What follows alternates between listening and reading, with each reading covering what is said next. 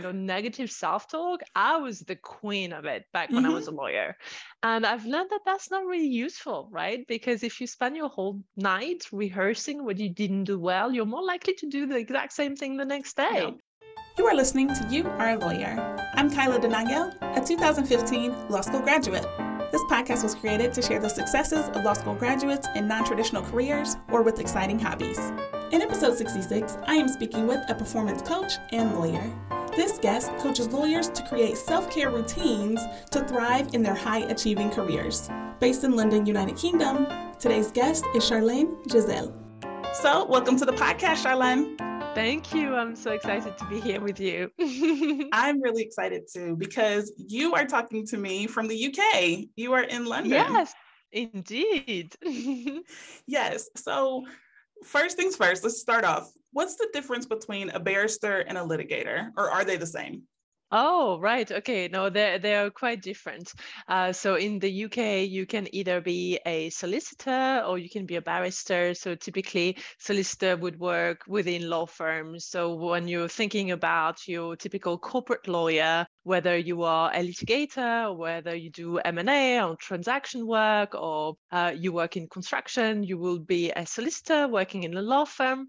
And if you are going to court as a barrister, then you will be a barrister. So that's really the difference. So you choose quite early on in the UK when you are in law school whether you want to be a barrister, in which case you become a pupil into a chamber, or you are a trainee solicitor who will join a law firm, and then you go through a training contract, then you become an associate, and then if you're one of the lucky ones, you become a partner.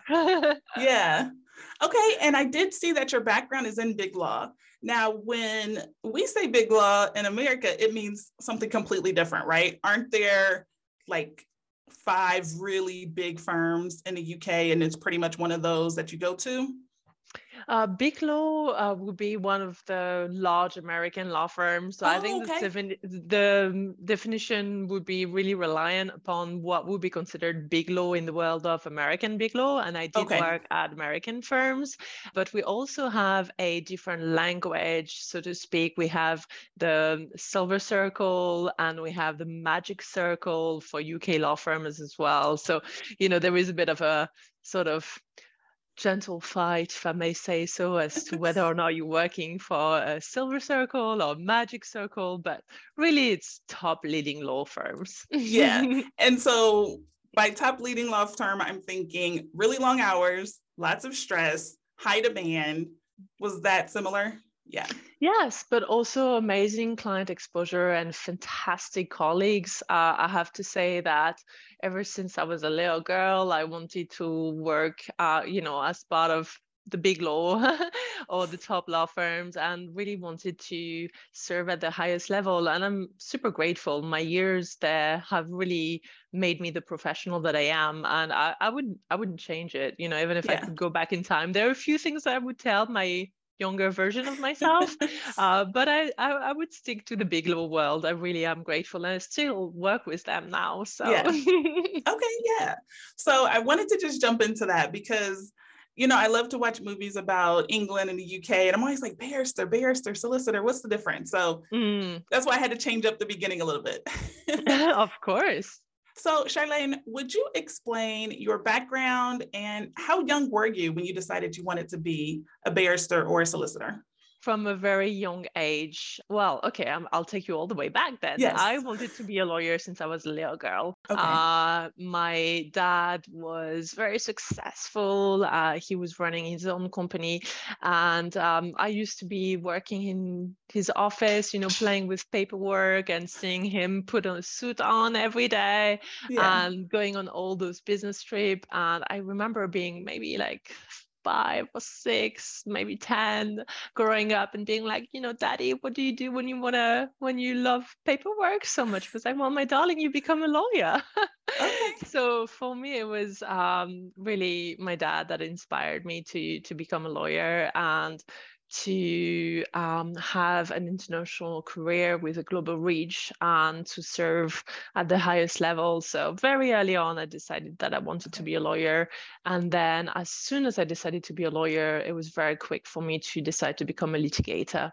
I really wanted to be involved in conflict resolution, dispute resolution. So that's why I chose. Okay, very cool.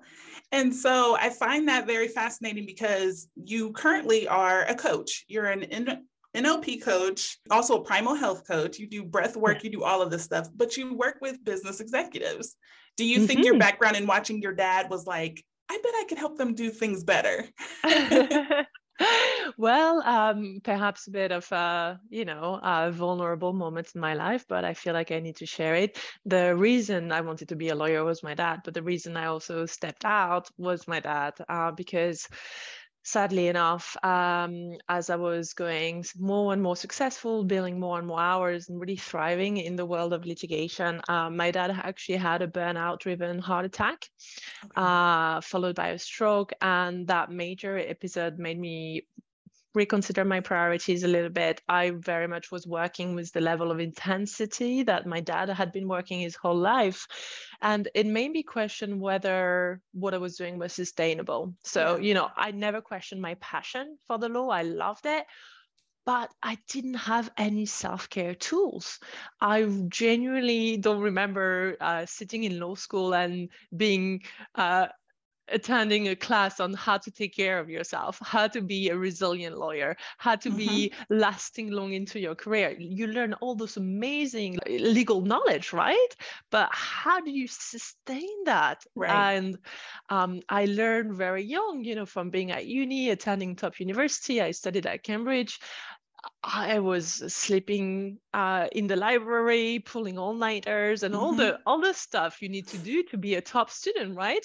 Again, I don't regret that, but I learned some habits that actually were quite detrimental to my health that I didn't realize. And my health deteriorated. I was suffering from insomnia.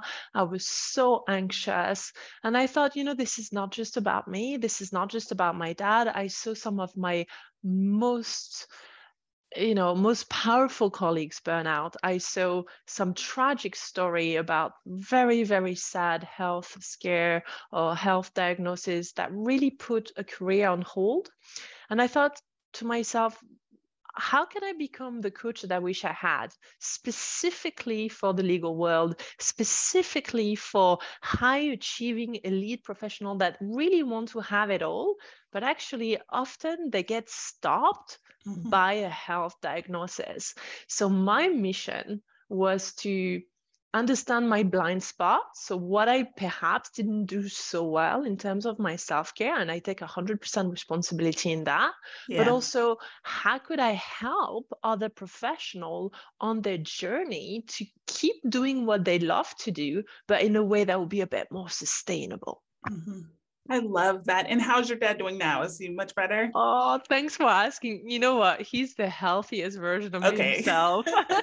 He was my inspiration, and he followed the blueprint that I was educated on to the letter. And he just did a pilgrimage, which was a huge achievement considering his heart condition. And he's healthier than ever, and also still very active in the corporate world and do a lot of things to support entrepreneur and a lot of charities involvement. So he's my daily inspiration.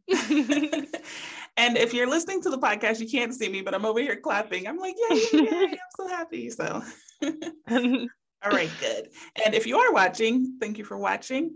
So I am starting to record the podcast. I'm keeping the audio, but I'm also recording YouTube. So if you're interested in seeing what I look like, what Charlene looks like, please check out the YouTube as well.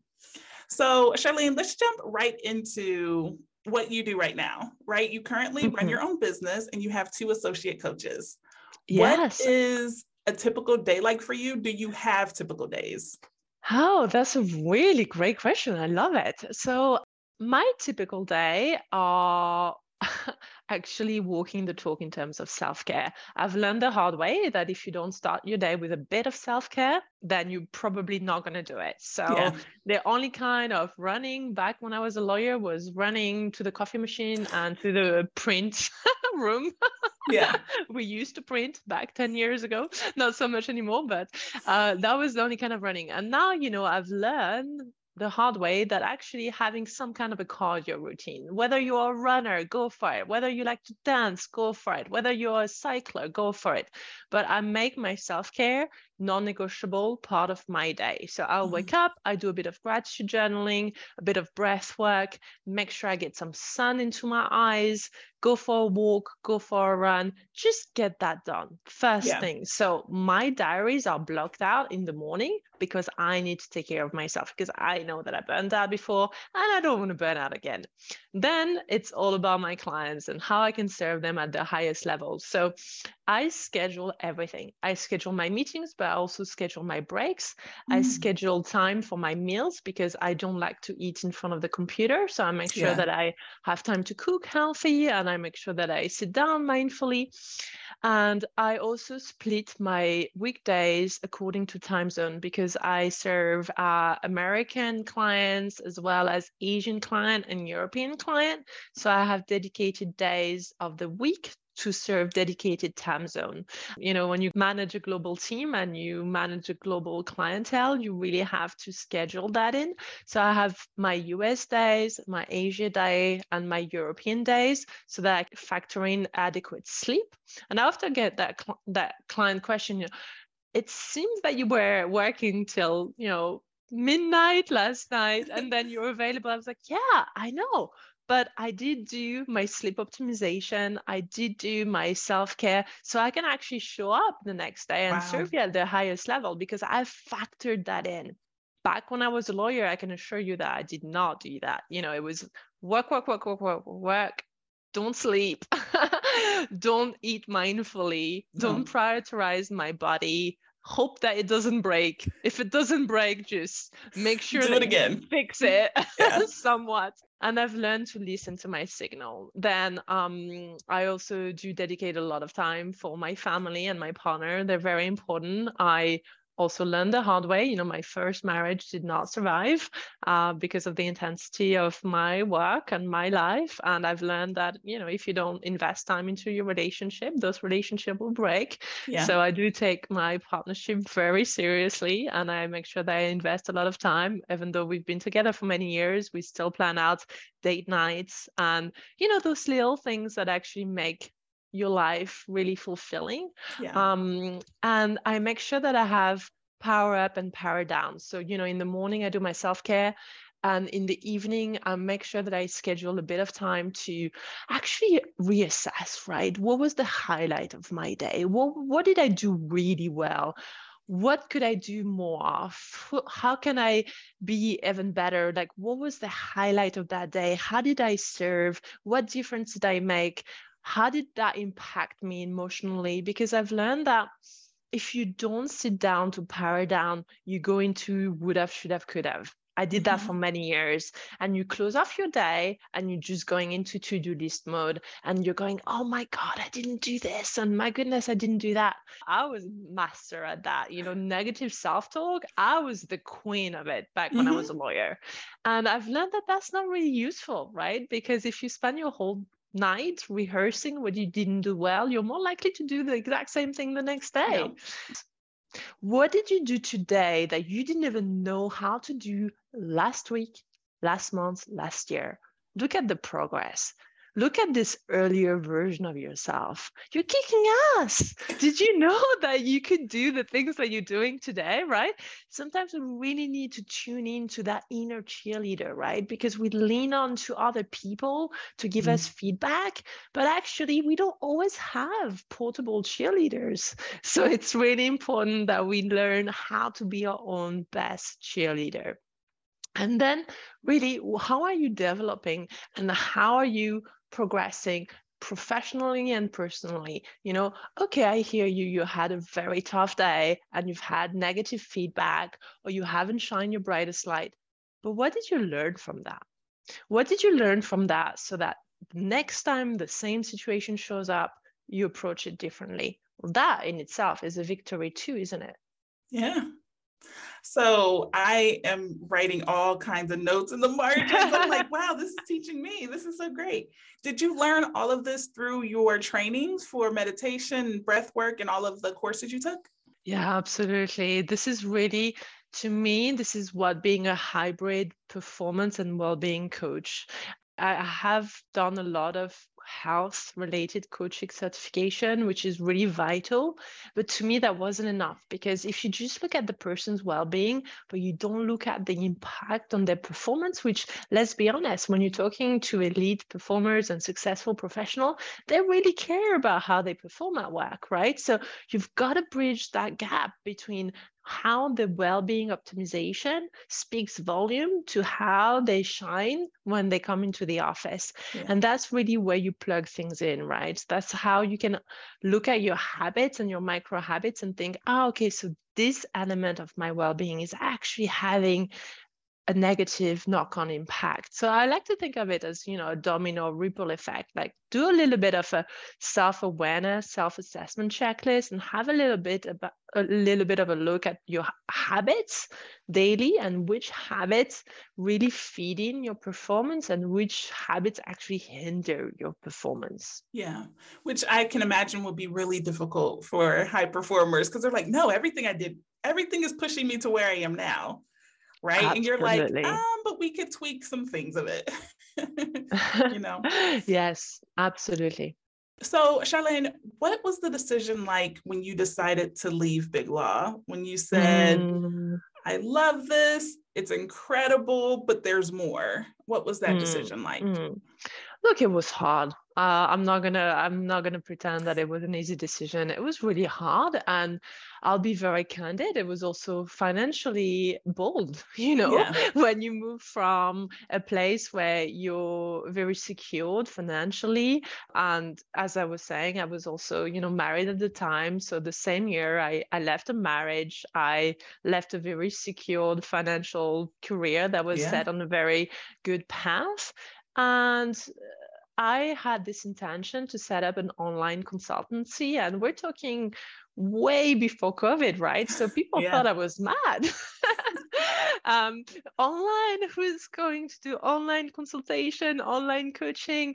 And well, call it luck, call it good intuition, but it actually became successful very quickly because it came from an intention of serving, right? I just wanted to stick with what I know, which was the legal and corporate world, and actually be vulnerable and not go and be the one that says, oh, I know better. Not at all, but more like, okay, I really messed this up in my life, like really badly.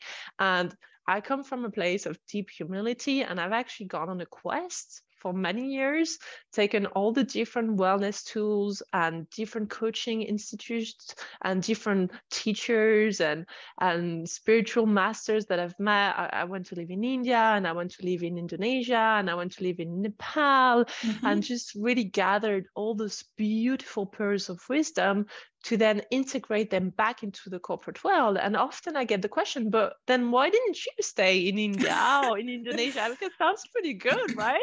I was living on a beach. And the answer to that is actually, that was never my intention. My intention was to go get my answer and come back to a world that I love. My passion was to be the one that could be of service in an industry that I know, but that I also know suffers so often and with so much taboo associated with burnout and mental health. Because, whether you're talking to a corporate executive or whether you're talking to a brilliant lawyer, who wants to admit that one organ that they use all day long, their brain, their mental health, is the one that's suffering, right? Because when we look at the world of athletic performance, people break bones, they get injured, they put a cast on, right? You can see it. But how many times do you see people walking around with a cast around their head because they had a brain injury, right? that doesn't happen. But actually, a burnout is really about having been chronically deprived from relaxation for years and years, having been chronically overdoing and also sort of chronologically underbeing. And I really believe that you can have it all. You can do amazing and be super performant and successful, but you really do have to insert tiny little moments of rest and recovery and adequate relaxation so that you can sustain this in the long game. Wow. And I can imagine your clients are like, what is rest? I go on holiday a couple times a year. Isn't that enough? And you're like, no, it has to be consistent. It has to be regular. It has to be part of your routine. Absolutely. I love that you just brought that up. And I think perhaps what's unique about my coaching proposition and methodology is that I'm not necessarily an advocate for those big, huge transformations. So, I did go to the other end of the world and travel for 2 years, but I'm not here telling people to quit their job and go on a retreat. That's not what I believe in. What I believe in is actually inserting consistent 1 to 3 minutes every 2 hours, every 90 minutes of self-reflection, of self-care, of breath work, of mindfulness consistently. So when I get a client that goes, okay, that's it, I've booked a 3-hour yoga class, my life is going to be transformed, I hear alarm bells ringing and I'm thinking, okay, wouldn't it be better? We're just negotiating here because my clients love to negotiate with me. They're lawyers. So we're negotiating here, nothing set in stone, but wouldn't it serve you better if we said 3 minutes every morning, 1 minute break after each key meeting, and 6 minutes at night? How does that sound to you? And if I give you a protocol that you can stick to, not today, not tomorrow, not next week, but for the rest of your life, how does that sound? See? And it's actually those incremental fraction, those micro habits, they compound. It's like an investment, right? You don't just make a fortune by being lucky one day. I mean, you can, but most likely it's because of compound, right? And self-care is compounded as well. So if you take 1 minute plus 1 minute plus 3 minutes plus 6 minutes at the end of the year, that's a lot of hours of self-care. Yeah. Wow. I love that. And I feel like that would resonate so well with executives and high achievers, because we know you didn't wake up one day and you became a lawyer, right? It took all the little steps of this and that, and it all accumulated and compounded. So Charlene, one of the reasons the podcast is called You Are a Lawyer is because I feel like we can never forget the education, the experience, everything we learned when we were going through the process, right? Yes. What is one thing that you learned from law school or from just the experience of becoming a litigator that you carry with you every day? Resilience and precision. Definitely. I learned to be resilient when I was in law school. And perhaps one of the reasons was, English was not my first language. So it was pretty tough gig going to Cambridge University as, a foreigner essentially, and studying law, which was already quite hard, but in another language. I think that really gave me the confidence to be bold. And when I set up my consultancy, although I had supporters, I also had people that thought it was a bit of a hopeful thinking idea.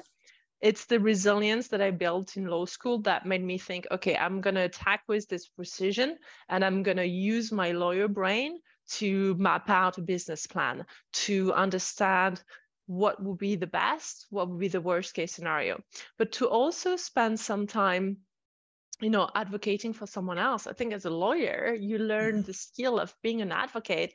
As a coach, isn't it exactly what you are, right? Just advocating. And then precision, right? Law is about the details. It's about understanding the facts and the sequence, the cause and the effect. And I think as a coach, I developed that skill of being somebody's detective, in the sense of, right, you're telling me you can't sleep, you're telling me you can't eat well, you're telling me you're so anxious. Let's deconstruct that. Let me reverse engineer this. I want to here exactly where you are. I want to meet you where you're at, but I want to deconstruct, reverse engineer to understand what's the root cause, right? Yeah. How it is. And that's a skill that I learned from being a litigator, right? When you do witness statement and when you need to look at all the different pieces of evidence and you need to do all this research and you need to tease out information and build trust, right? As a coach, if my client doesn't trust me, there is no coaching that can happen. So there's no coaching. They won't tell you the truth. It'll be exactly. So I do think that having that lawyer and inspiring trust and being a safe container and being able to hold space, and again, like precision. That's super important. Yes, precision and resilience. That is excellent. Well, Charlene, thank you so much for talking to me and the You Are a Lawyer audience. I truly, truly appreciate it. Thank you. It was an honor. And here's to a sustainable future in law. Yes, absolutely. And just real quick, so are you French? What is your background? Oh, yes, I am French. Okay. French born. Set up the business in the UK and currently serving in America, Asia, and Europe. Yes, I love that. So everyone, please check out Charlene. We have her details listed in the show notes. They're also listed in the YouTube video. And thank you again. You too. Bye. Bye. Lovely to talk to you. Thank you for listening to You Are a Lawyer. New episodes are released every Thursday. If you enjoyed this episode, please leave a rating and tell a friend to listen to the podcast. Thanks again for listening. I hope you enjoyed the conversation. Bye.